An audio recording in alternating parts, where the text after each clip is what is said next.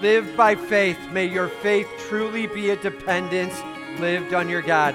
May our worship be lit up as we celebrate the God who is not keeping himself secret, but he's making himself clear. Well, it is great to be here again and continuing on in this series. As Pastor Tim just mentioned, we are getting towards the end of this series, and it's been awesome to see character after character of Old Testament history of God at work and their faith exhibited and the lessons that we've been able to learn. Last week, Pastor Glenn did the message from Joshua chapter 1, and we saw the transition from Moses to Joshua as he was going to lead the nation of Israel. And we're going to be looking at 1 Samuel 17 today. And so you can just find that, put your finger in that spot. We will get there in just a moment. But we probably need to give a little bit of a recap and fill in what we've missed from the last episode, if you know what I'm saying here. So Joshua is leading Israel into the promised land, into the land of Israel there that we know today. And that's where we left things off. As they did and were victorious in conquering that land and establishing their kingdom, that kingdom there, over time and through the period of Judges, then the nation cries out and says, "We want a king." And God says, "Well, I'm your king." And they said, "No, we want a man to be king." And so God, while not his intent, but yet said, "Okay, if that's what you want."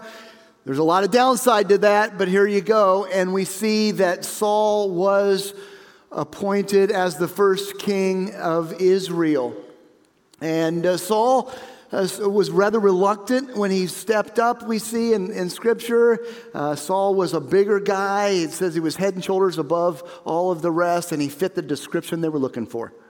He started out all right, but then over time we see his disobedience and not following what God intended, and several different occasions that finally led to God saying, "Enough. We will not continue that kingly line through the line of Saul. I'm going to appoint a new king and a new line." And it says at that point that God actually removed his spirit from Saul.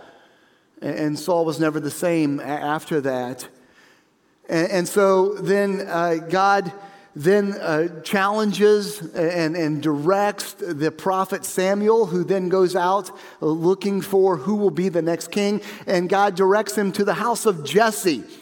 And Jesse is there and greets the prophet who's coming to anoint the next king. And he says, "Bring out your sons here." And he brings out the 7 sons of Jesse from Eliab on down. And this first one looks great, and Samuel thinks that's not the one. Nope, that's not the one. And they go down the line through the 7 brothers there. And God says, "No, no, no." And Samuel finally turns to Jesse and says, Is this all? And they said, "Well, we got our youngest one, David. He's out tending the sheep. You don't want him though, right?" So bring him out here. And God says, "That's the one." And God makes a powerful statement at that point. He says, "Look, man looks on the outside, but God looks on the heart." And so we see at that point, actually it says that the Spirit of God was upon David from that point forward. Fast forward just a little bit. As I said, Saul's not doing well. It says that there are harmful spirits that are plaguing him, and he's just almost kind of losing his mind a little bit. And the people around him say he needs some like calming music or something. And one guy speaks up and says, "I know this kid that plays the harp. He's phenomenal. Let's bring him in." And they call, and it's David. And David actually comes and starts to play the harp for King Saul to soothe him at that time. And over a little period of time, he also then becomes one of Saul's armor bearers, a little bit more prestigious position there. And so sometimes David is in the palace with Saul, and then sometimes he's back tending sheep for his father. And so that's where he's kind of at there as we then start chapter 17. Okay, so chapter 17, we're going to keep recapping a little bit more. We're going to start in verse 31. But in chapter 17, it starts off with saying that there's another battle with the Philistines. The Philistines were down in there and were kind of moving, trying to take over that land of Israel. And so there had multiple battles and war that's been going on with the Philistines. And this is one more encounter that we see that's taking place in the valley of Elah. And so we see that that's going on. We see that Israel's on one side of this valley, and we see that the Philistines are on the other side of this valley. And they've been there for a little while, to the point that Jesse goes and has David come and says, hey, I want you to take some supplies and some provisions up to your brothers. There were 3 of the older brothers were actually fighting with Saul. And so Jesse loads up David with provisions. And at that point in time, they had to kind of provide their own MREs for the food and things there. And so he says, I want you to take off in the morning and go take them provisions. And here's a little something. Here's a box of donuts for their commander. Okay, it was cheeses, but in this day, we're bringing them donuts, I'm sure.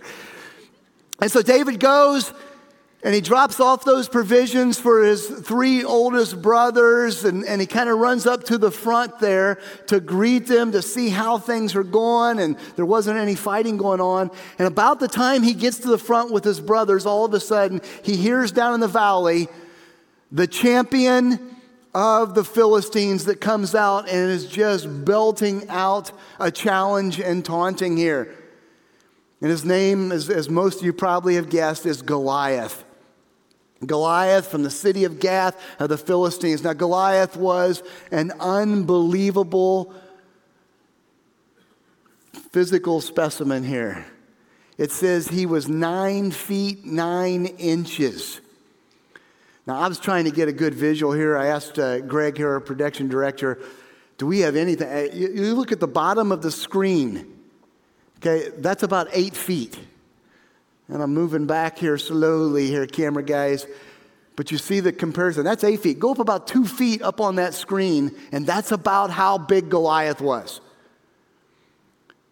So just this unbelievable large man who comes out. And the challenge was, send out your champion, and we'll do battle, and the 2 of us will just fight it out, and the winner takes all, and the losers will then surrender.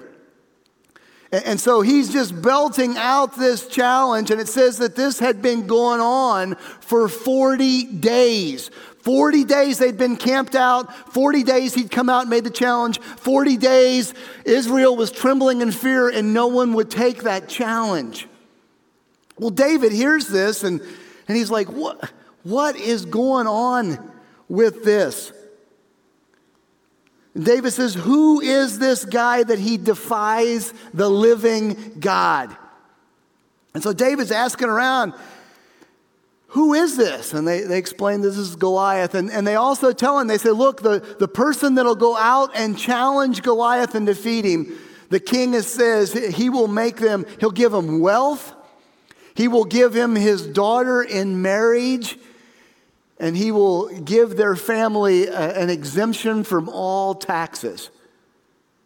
Now, I don't know. I don't know if this was kind of a progressive thing that was going on there or what. No taxes. No way. I don't know. But that had been gone out. But no one would accept that challenge of the Israelites. And so David says, who is this? I can't believe what is going on here. Well, Eliab, David's oldest brother, standing there, and he hears David making these statements, and he's like, "Who are you? Be quiet. Go back and tend the sheep. You are such a little prideful, arrogant guy." And David, of course, like every little brother, says, "What?" And that's where we pick up the story. Okay, now we're at verse 31 of chapter 17. We see the stage is set.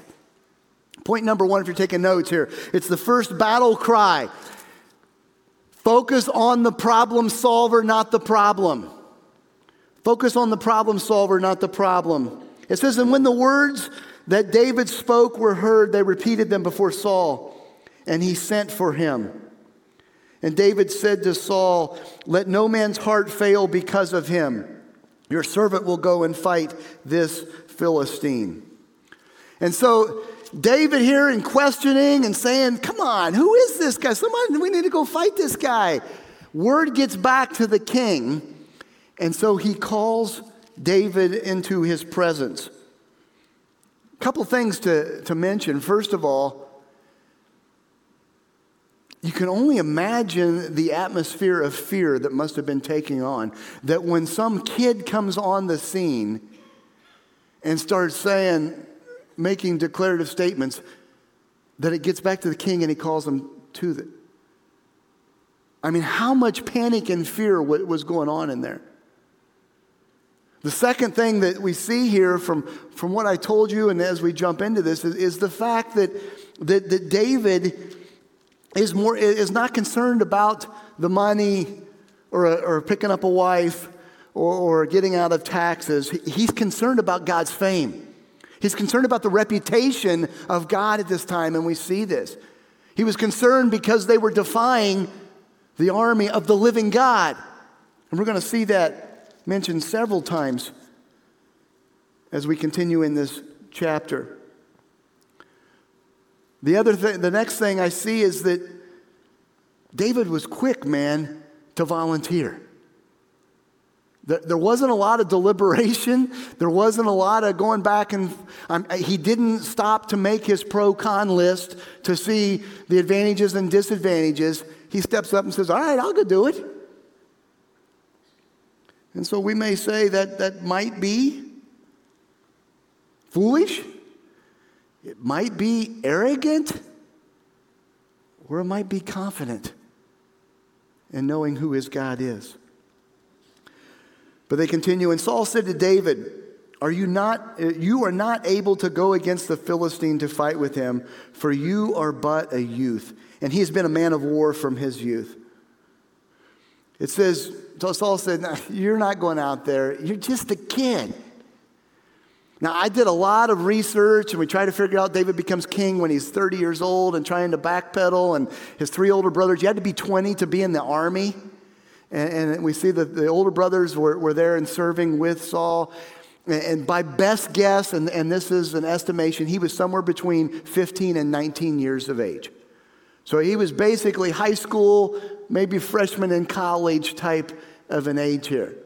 There's enough that he could have been physically developing and coming about, but clearly, and when everyone saw him, they saw he was still just a kid though. And so Saul says, yeah, that's not, you're just a kid. You can't go fight this giant of a man. But David said to Saul, your servant used to keep sheep for his father. And when there came a lion and a bear and took a lamb from the flock, and I went after and struck him and delivered him out of his mouth. And if he rose against me, I caught him by his beard and struck and killed him. Your servant has struck both lions and bears, and this uncircumcised Philistine shall be like one of them, for he has defied the armies of the living God. And David said, the Lord who delivered me from the paw of the lion and the paw of the bear will deliver me from the hand of the Philistine.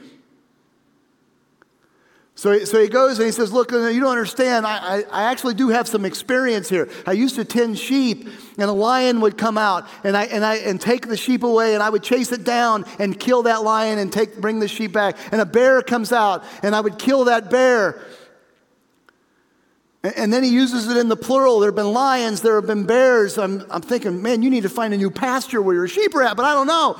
But he says over and over, and God's has delivered me from that.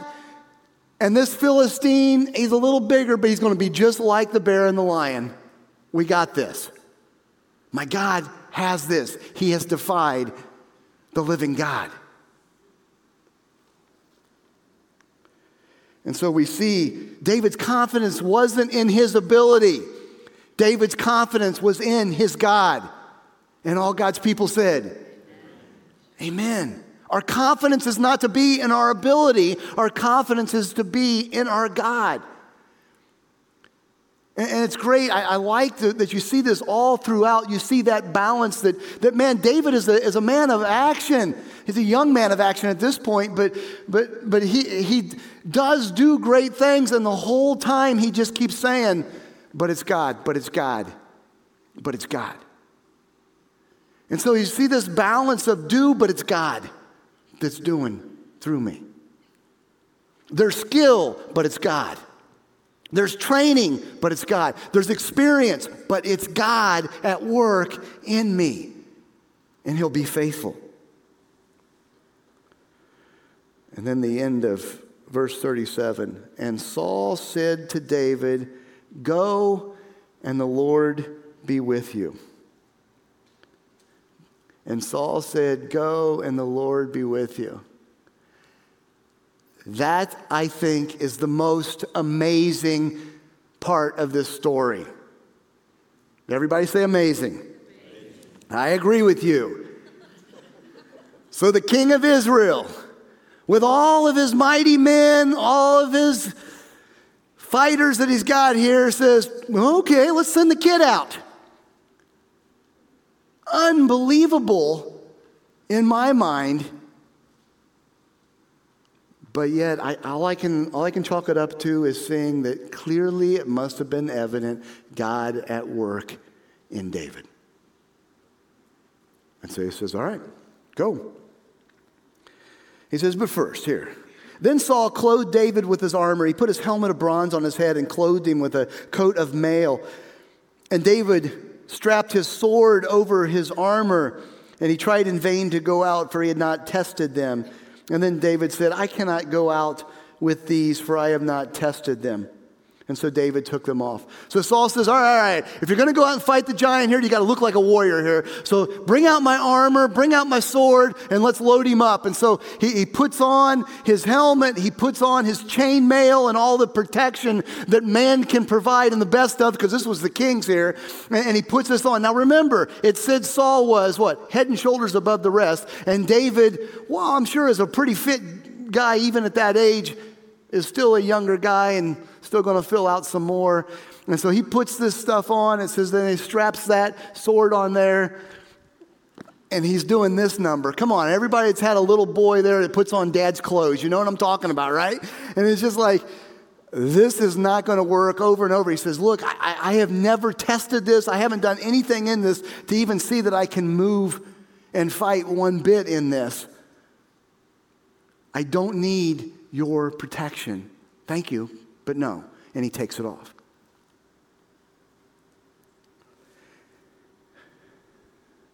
It says, and then he took his staff in his hands, and he chose 5 stones from the brook, and he put them in the shepherd's pouch, his sling in his hand, and he approached the Philistine.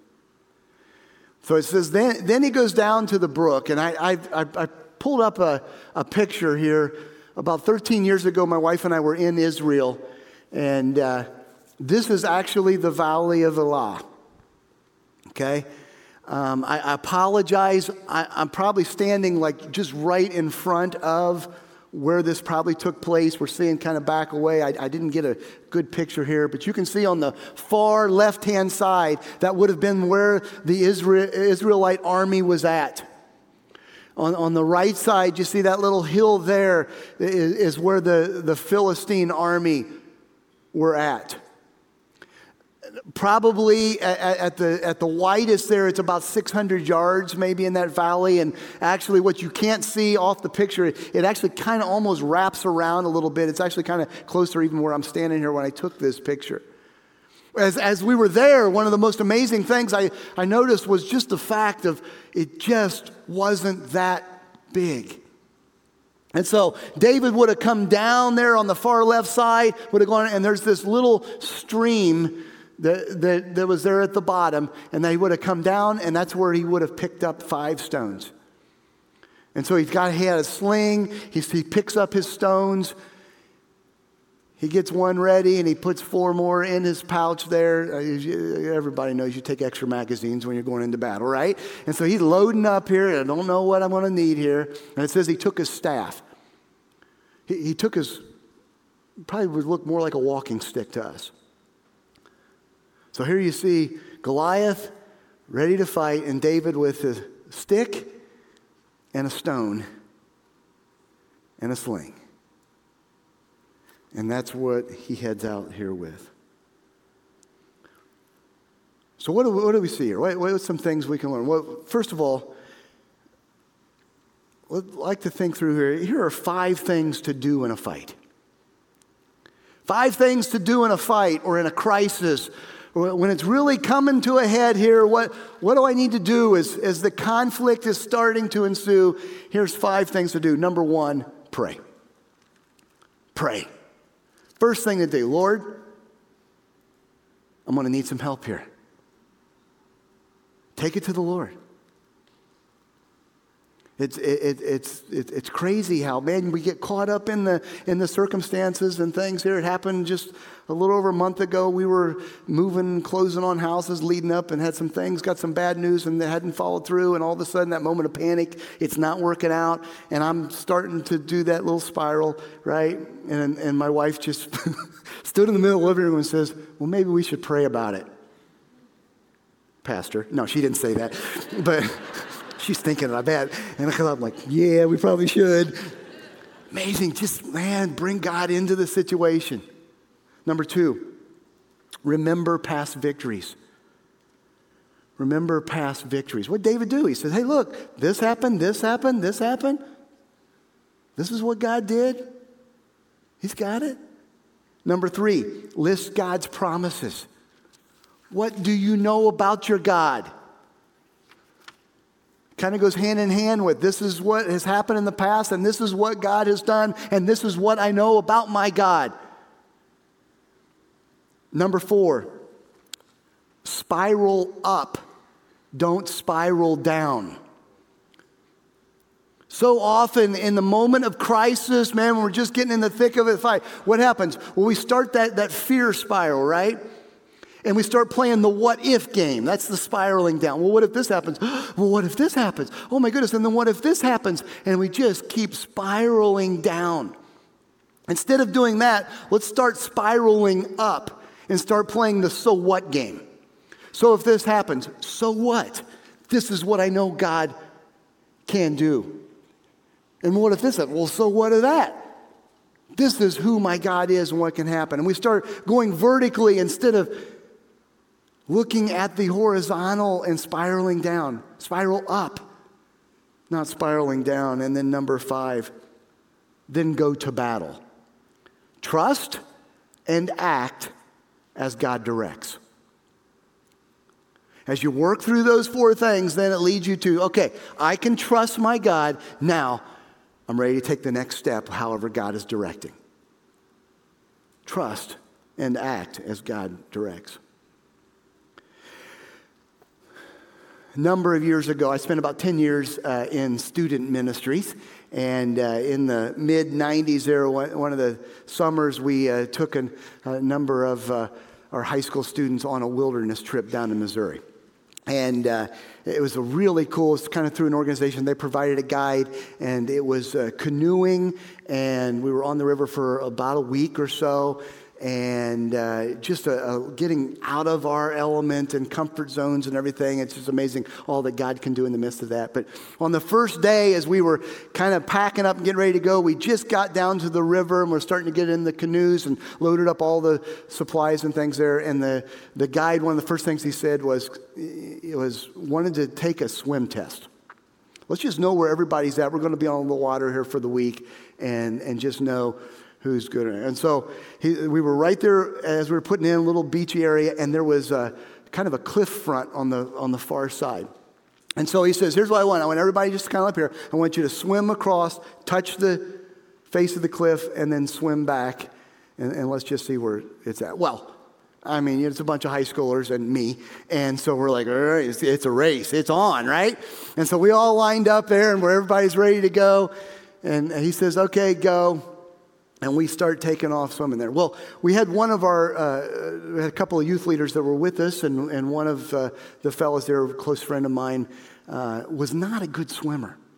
He could just basically doggy paddle. And we knew that. So So he was down on the end and it's just like, okay, go ahead. Obviously, he wasn't racing in that. So we swam across and the guys, we touched and we swam back to the other side. And by the time I got to the other side, I remember even swimming past as I was coming back and I passed this leader who was going really slow, but doing okay. He got to the other side and started to turn back. And then I was standing at the shore, and then I heard, the panic in the voice, Steve, and just that panic, and he had already swum a little bit, was getting a little tired, doggy paddling, and not doing well. And so now flip into lifeguard mode there. I was also a lifeguard way back when, so I'm swimming out to him, and he's in. And then all of a sudden I just said, hey, stand up. And he stands up and the water was there. And literally, big old grin across his face. Oh, okay. And sometimes in the midst of it, we lose the big picture and the circumstances, don't we? We focus just in on the fear and the immediate danger, but we lose sight of the big picture. And we all do it at times.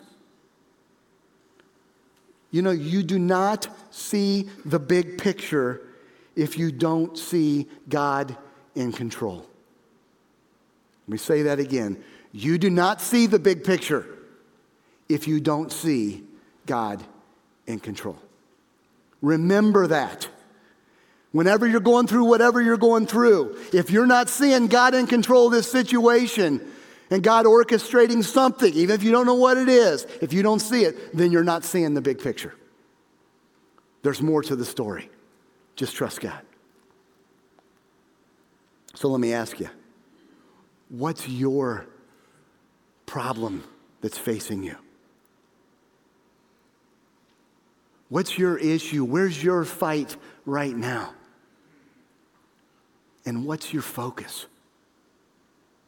What are the circumstances that may be leaving you paralyzed in the moment? Maybe it's time to fight and not panic. Trusting our God. Let's continue here. Battle cry number 2. Small me, big God. Battle cry 2. Small me, big God. It says, and the Philistine moved forward and came near to David with his shield bearer in front of him. And when the Philistines looked and saw David, he disdained him. For he was but a youth, ruddy and handsome in appearance. And the Philistine said to David, am I a dog that you come to me with sticks? And the Philistine cursed David by his gods. And the Philistine said to David, come to me, and I will give your flesh to the birds of the air and to the beasts of the field. So Goliath comes out, now we see the trash talking. And he comes out here, and all of a sudden he sees this kid coming out to face him. And it says he literally gets disgusted by it. He's insulted by it. This is the best you can do? This is what you think can defeat me? Is this kid? He says, am I a dog? And he says, not only that, he doesn't even have any weapons on him. He's got a stick. And that's all he would have been able to see at that point. He's coming out here with a stick? What are you doing? And then David replies here. And David said to the Philistine, come to me with the sword and with the spear and with the javelin. But I come to you in the name of the Lord of hosts, the God of the armies of Israel, whom you defied. This day the Lord will deliver you into my hand, and I will strike you down and cut off your head. And I will give the dead bodies of the host of the Philistines this day to the birds of the air and the wild beasts of the earth. All right, everybody listen now. That all the earth may know that there is a God in Israel.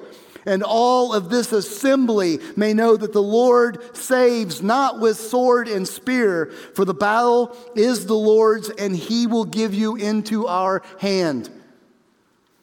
So David there, he replies and says, look, we're not coming in. I don't need a sword. I don't need a spear. I don't need a javelin, because I come and God is the one who's fighting. He says, everybody's going to know, the whole world is going to know this day.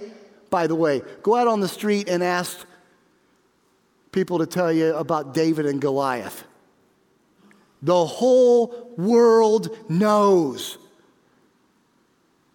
about David and Goliath. And not only that this assembly, all of those that are here will know it is God who is fighting, because how else could a kid without a sword and spear defeat this massive giant? It had to be God. You catching it now? You see why the circumstances and why what God may be doing here is so that God will be lifted up and glorified, and that in no way was anybody else going to steal the credit. This was God at work. Amen? Amen. And so then he continues. He says in the Philistine, verse 48, and the Philistine arose and came and drew near to David. David ran quickly toward the battle line to meet the Philistine. And David put his hand in his bag and took out a stone and slung it and struck the Philistine on his forehead. And the stone sank into the forehead, and he fell on his face to the ground. So David prevailed against the Philistine with a sling and with a stone, and struck the Philistine and killed him. There was no sword in the hand of David, and David ran and stood over the Philistine and took his sword and drew it out of its sheath and killed him and cut off his head with it. When the Philistines saw that their champion was dead, they fled. We'll pick up here in a second. So you see it happening. We see they move down into that valley. They're there. So Goliath starts moving towards David. And it's interesting because catch the verb in there. It says, and David did what? He ran towards the giant. And so we see David on the other, and David, man, could you imagine seeing this massive and this little guy, and he just takes off running towards this giant. And as he's running, he pulls out a stone and he puts it in a sling, and he starts whipping that sucker around as he's running full charge at this giant and lets it fly. And it says it sunk into his forehead, dead. Killed him on the spot.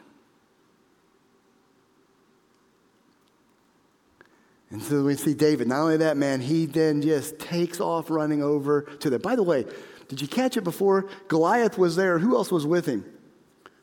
His armor bearer shield bearer was with him too. What happened to that dude? Never a mention here. I mean, I can just imagine. He's like, I am out of here, right? Doesn't say David even killed him. Doesn't say he was around. Doesn't say nothing.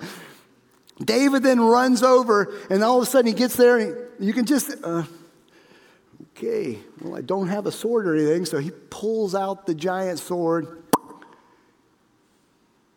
off with his head, just like what had been promised. Defeats him right there.